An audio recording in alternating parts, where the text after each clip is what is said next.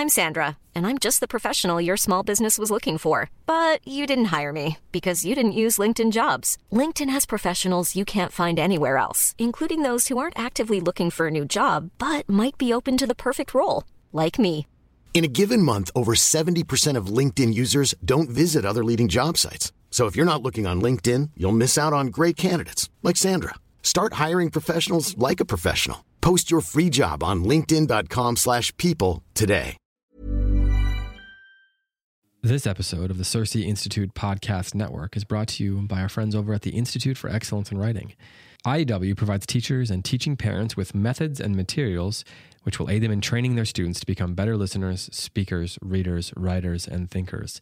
To learn more about IEW and their 100% lifetime money-back guarantee, visit IEW.com/start. That's IEW.com/start.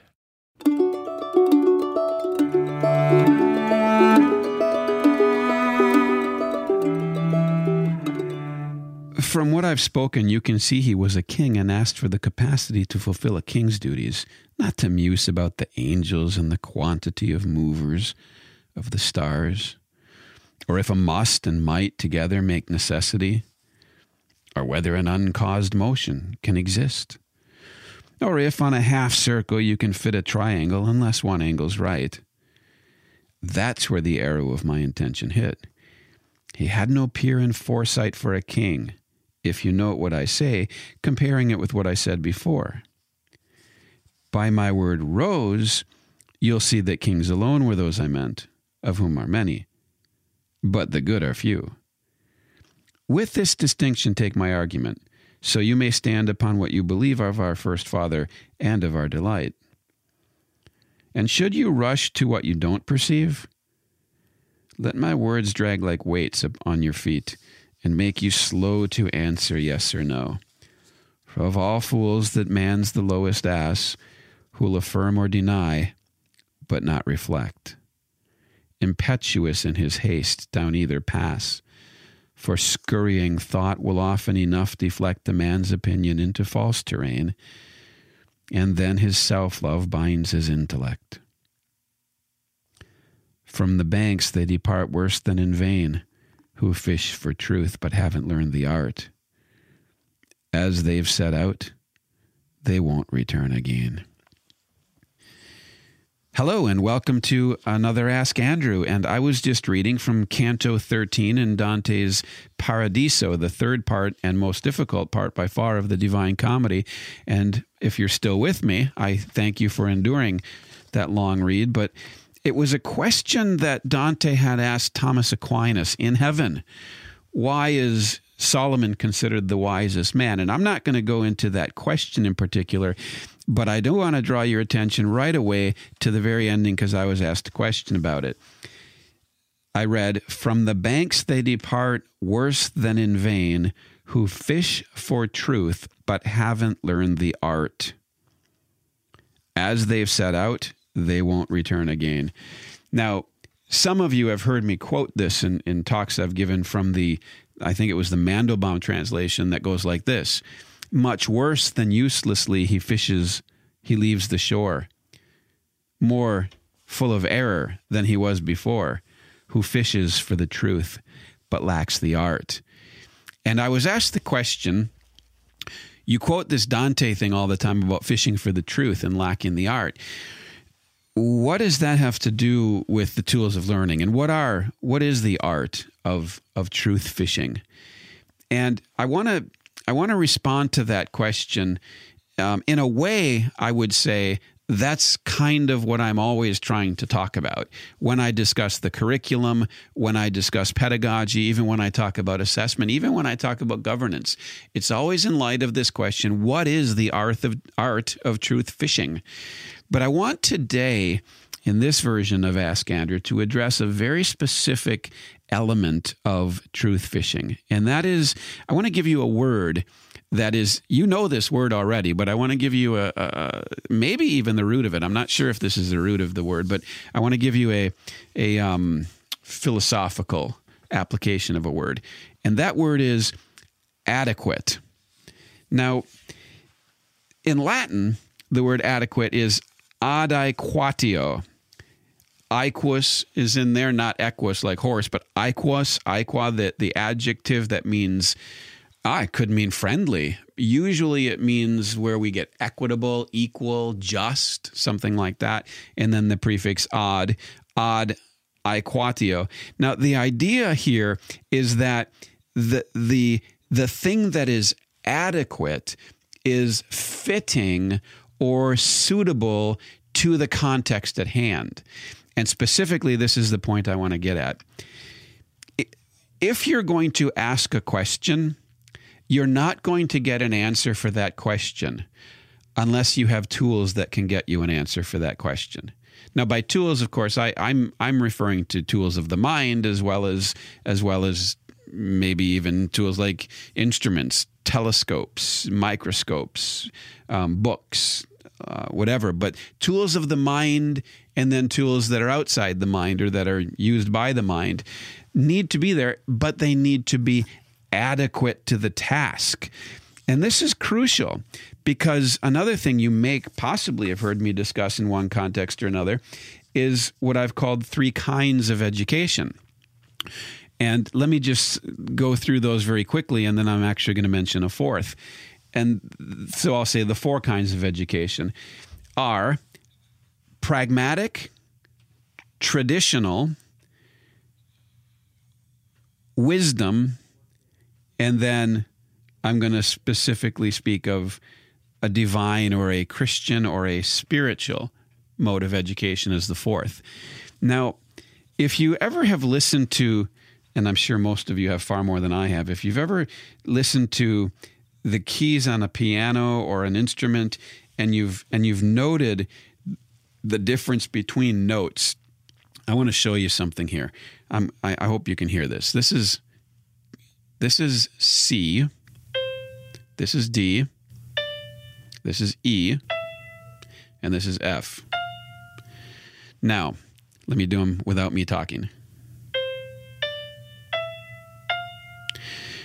Did you notice while you were listening to that how very close the E and the F were to each other, and how it's pretty easy to distinguish C from D and D from E, but it's hard to distinguish E from F. Let me do it one more time. I'm going to do it in that order, C, D, E, F. Now, if you've got a good ear, you probably don't have any trouble, especially if they're next to each other. But if I do, I'm going to do them separately now. Watch this. I'm going to go C, E. I'm going to play C, and then I'm going to play either E or F, and you try to figure out which it is.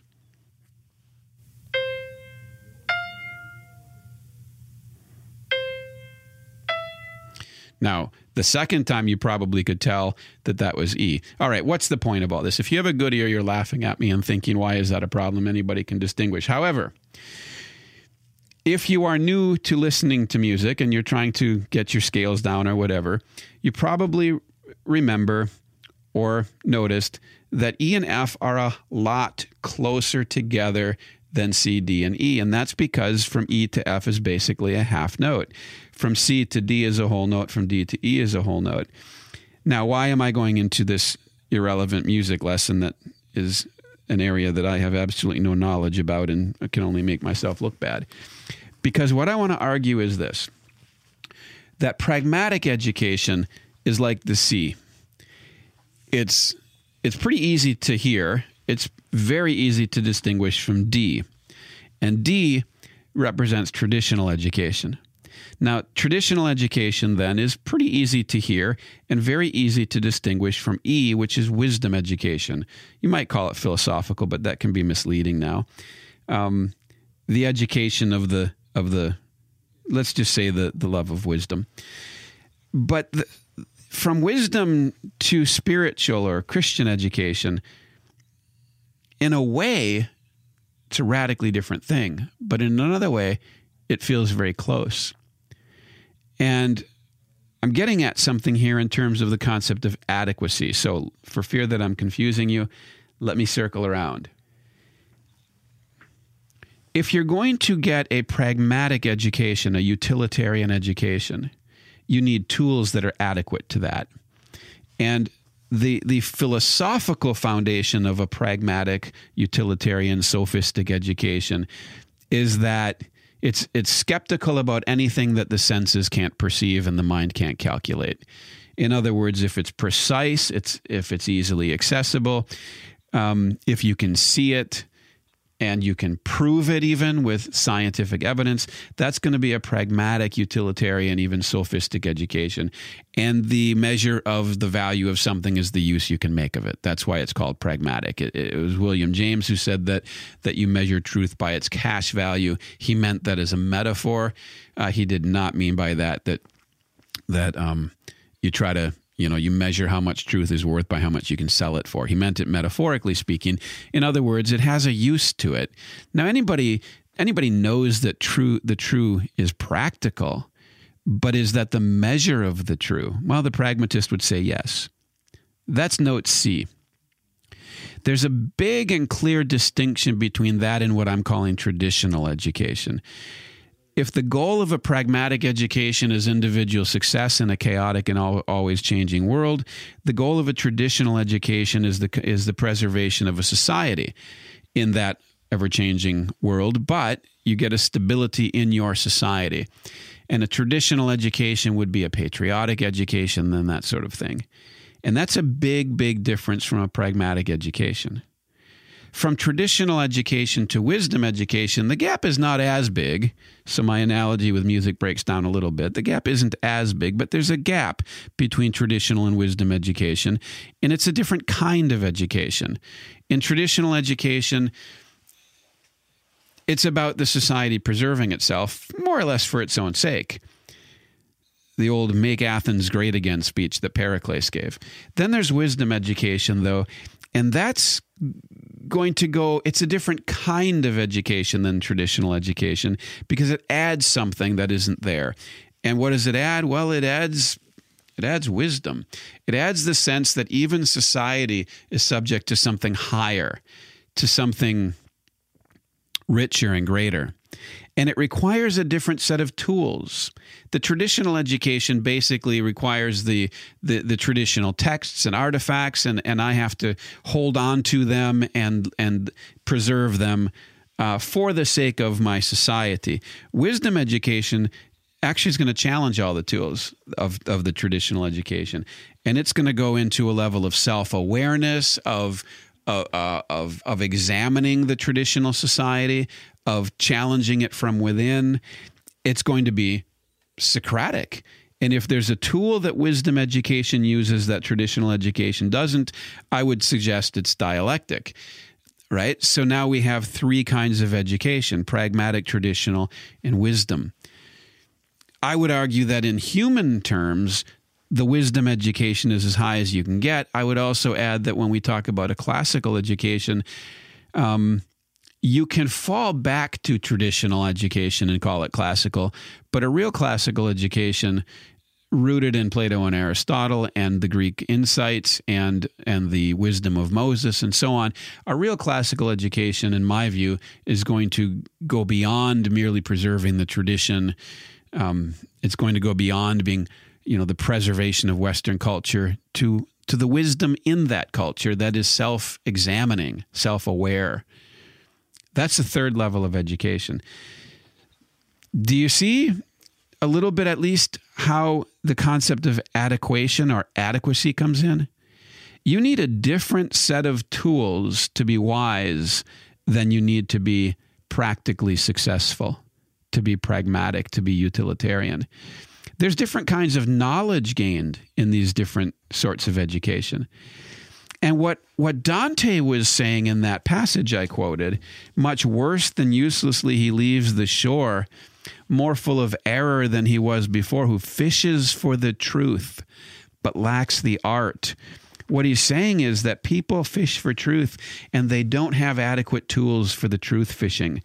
If you get a pragmatic education growing up, and the measure of a pragmatic education, or the proof that that's what you're getting, is probably most easily seen in how it's assessed. If the education you get growing up can be assessed numerically, you got a pragmatic education. Because that's the kind of knowledge that can be tested numerically, statistically.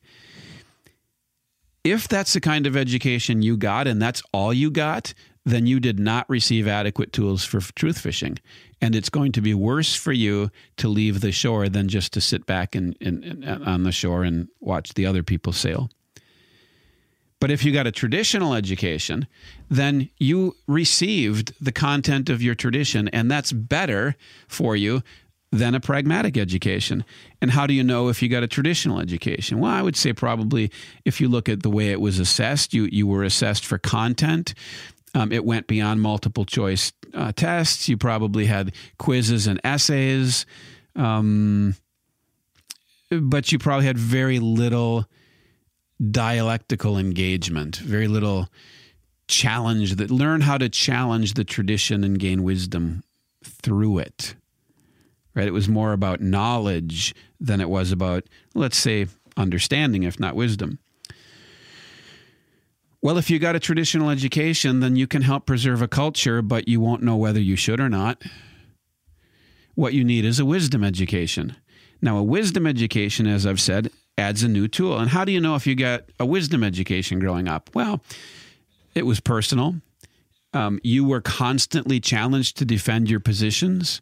You were constantly taught ways to challenge your own views. You were never allowed to draw hasty conclusions and sit on them. Even in the religious arguments that you had to back up your arguments. You had to include human experience, the existence of the human being, in your discussion. You know, if you are a pragmatist and somebody starts talking about love, you can't measure that, so you lose interest. If you're wisdom based, you're going to go beyond love. You're going to go beyond experience, and you're going to go beyond what's measurable into experience and existence itself, and you're going to find that people do love each other, and you can't just set that aside. That some people love better than other people, and you can't ignore the reality of that. And that societies grow and societies break down based on what they believe. And that's what a wisdom education moves you toward. You have to defend positions, not just logically. That's one set of tools, certainly, but existentially, if I can put it that way. Dialectically, everything has to survive the challenge in a wisdom education. That's how you gain wisdom. Well, that's the C chord, the D chord, and the E chord, or the key anyway. What I haven't talked about is the F key, the F chord, the specifically spiritual form of education. And that's too bad because I'm out of time. In my next Ask Andrew, I'm gonna go to the next stage and talk about the adequate tools for a Christian education, because what I'm here to say is that a pragmatic education is very far from adequate if you want to know truth. A traditional education is very far from adequate if you want wisdom, although it's a good start. A wisdom education isn't even enough if you want to know the things of God, if you want a Christian education. So then the question becomes, does the higher cancel out the lower? Does wisdom cancel out tradition? Does tradition cancel out practicality? Well, let's think about that in the next session when we talk about our Lord Jesus and what he has to bring to education. In the meantime, may the Lord remember you in his kingdom.